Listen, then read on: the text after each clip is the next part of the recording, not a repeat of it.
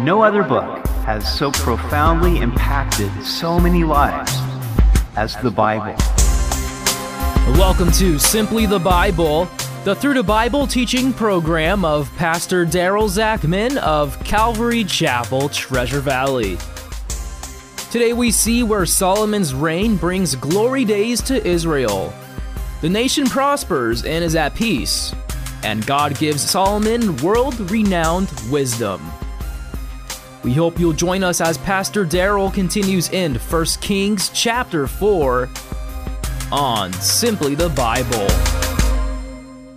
Peace and prosperity are better than war and poverty. Wouldn't you agree? God promised His people that if they would love Him with all their heart and with all their soul and with all their mind and keep His commandments, then they would enjoy peace and prosperity. And that is certainly what they experienced under the reign of King Solomon.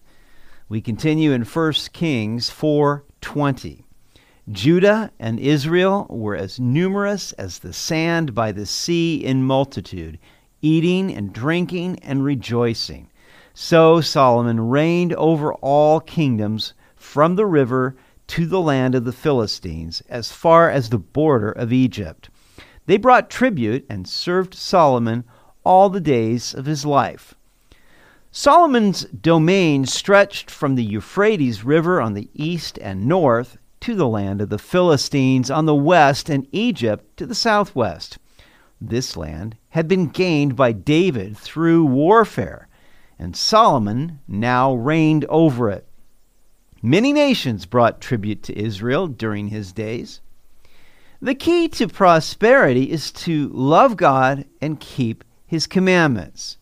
Isaiah 48:17 says, "Thus says the Lord your Redeemer, the Holy One of Israel, I am the Lord your God, who teaches you to profit, who leads you by the way you should go." How prosperity looks varies with everyone. For some, it is material. For others, it is physical, for they are blessed with good health and vitality. But the greatest kind of prosperity is spiritual, for it is peace, joy, and everlasting life. When God blesses us, He also gives us the capacity to enjoy what we have received from His hand, whether little or much. The greatest prosperity is godliness with contentment, which is great gain. Verse 22. Now Solomon's provision for one day was 30 cores of fine flour, 60 cores of meal, 10 fatted oxen, 20 oxen from the pastures, and 100 sheep, besides deer, gazelles, roebucks, and fatted fowl. With 1,000 wives, thousands of temple construction workers, many advisors in the king's court, a multitude of servants, and many visitors, Solomon had a bunch of mouths to feed.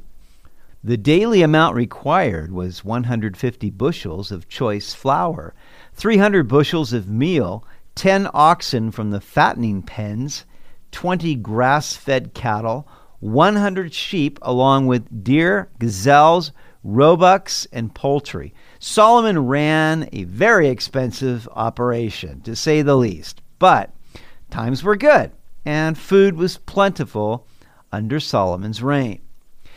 For he had dominion over all the region on this side of the river from Tiphsah even to Gaza, namely over all the kings on this side of the river, and he had peace on every side all around him. And Judah and Israel dwelt safely, each man under his vine and his fig tree, from Dan as far as Beersheba, all the days of Solomon.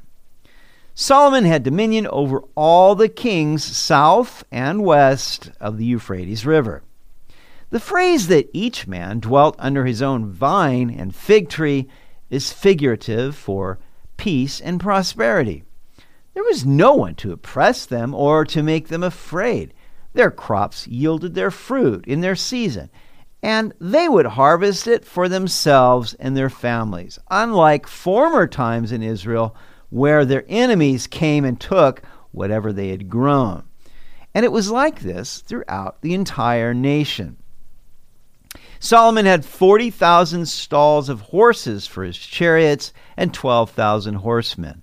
And these governors, each man in his month, provided food for King Solomon and for all who came to King Solomon's table. There was no lack in their supply. They also brought barley and straw to the proper place for the horses and steeds, each man according to his charge. So there were 12 governors from 12 different regions who were responsible to supply all of Solomon's needs for 1 month out of the year.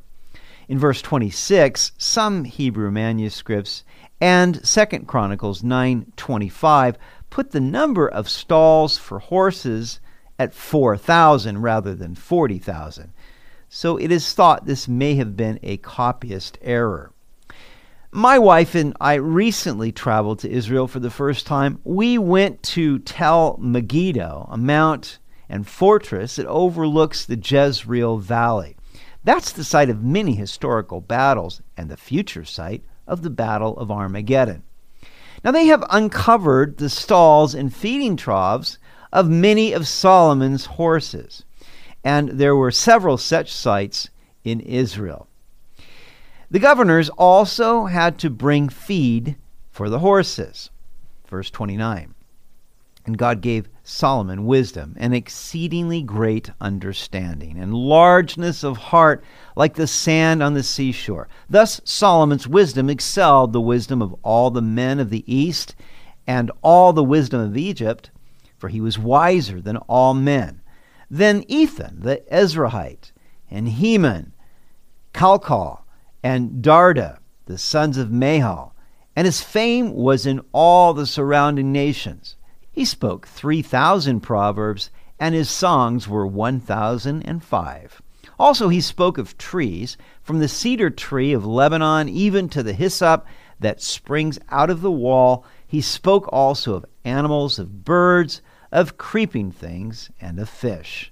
And men of all nations, from all the kings of the earth, who had heard of his wisdom, came to hear the wisdom of Solomon.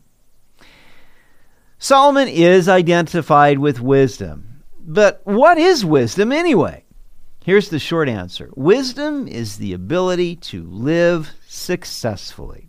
Solomon was a master at this, for God blessed him with the understanding heart that he had requested. These verses testify that God made good on his promise. He gave Solomon wisdom and exceedingly great understanding. He also gave him largeness of heart like the sand on the seashore. Now that is something that I would like to possess more of. I would like the Lord to enlarge my heart with his mercy, grace, and compassion. It's so easy for me to become selfish. But I pray that God would fill my heart to overflowing with his generosity, his love. There are so many broken people who need to experience God's love flowing through his people. So, Lord, make it so. Solomon's wisdom excelled the wisdom of all the famously wise people of the East and Egypt.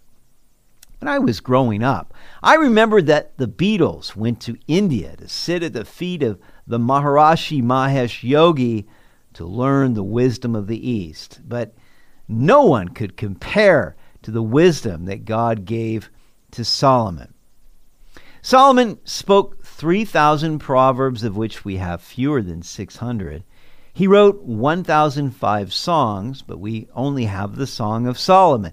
He was a botanist, zoologist, and entomologist. He was a great forerunner in the natural sciences. And the rich, the powerful, the famous throughout the world came to hear Solomon's wisdom. However, the tragic thing is that the wisest person who ever lived did not live wisely in his later years. As we shall see, his foreign wives would turn him away from the worship of the Lord to go after idols. True wisdom is not what we know, but what we apply. It's applying the truth that we know. There is a deception in growing in knowledge without also growing in obedience to that knowledge.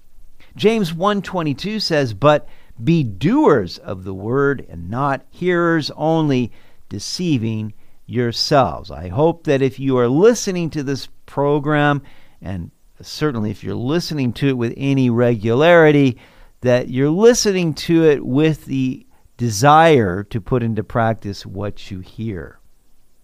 Jesus said that we will be judged by the amount of light we have received. And we who are in this country, who have been exposed to much of the Word of God, are going to have much to give an account for.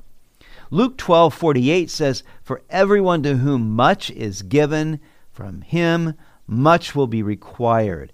And to whom much has been committed, of him they will ask the more." Now, I think of Solomon, because Solomon certainly was without excuse for not following the words of God. He certainly had the wisdom, he knew it, but he didn't choose to walk in it towards the end of his life.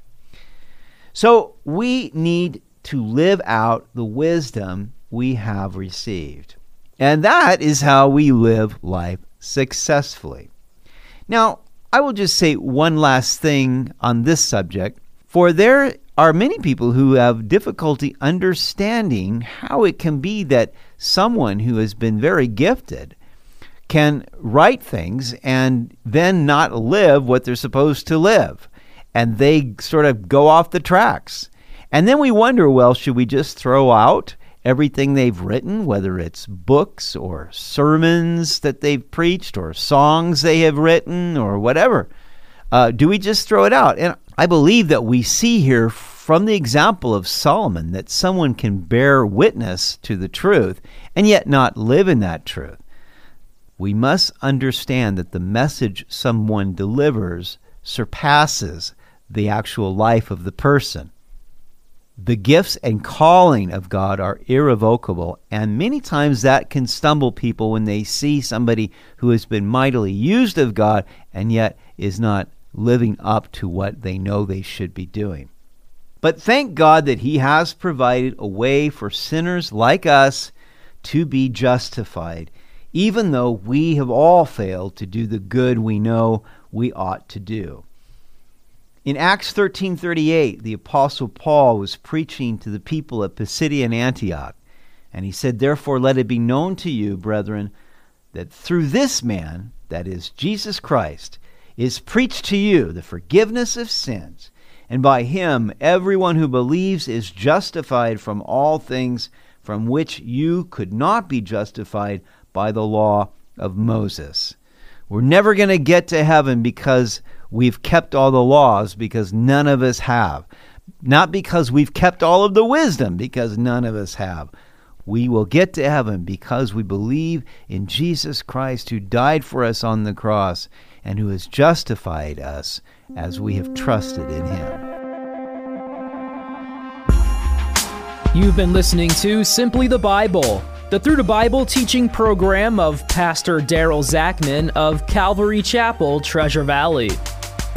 For more information about our church, please visit our website at calvarytv.org. To listen to other episodes, go to 941thevoice.com or check out our iTunes podcast. Tomorrow we'll see where Solomon makes an agreement with King Hiram of Tyre to procure timber from Lebanon. Solomon raises up a labor force to prepare the timber and cut stones. We hope you'll join us as we continue in the book of 1 Kings on Simply the Bible.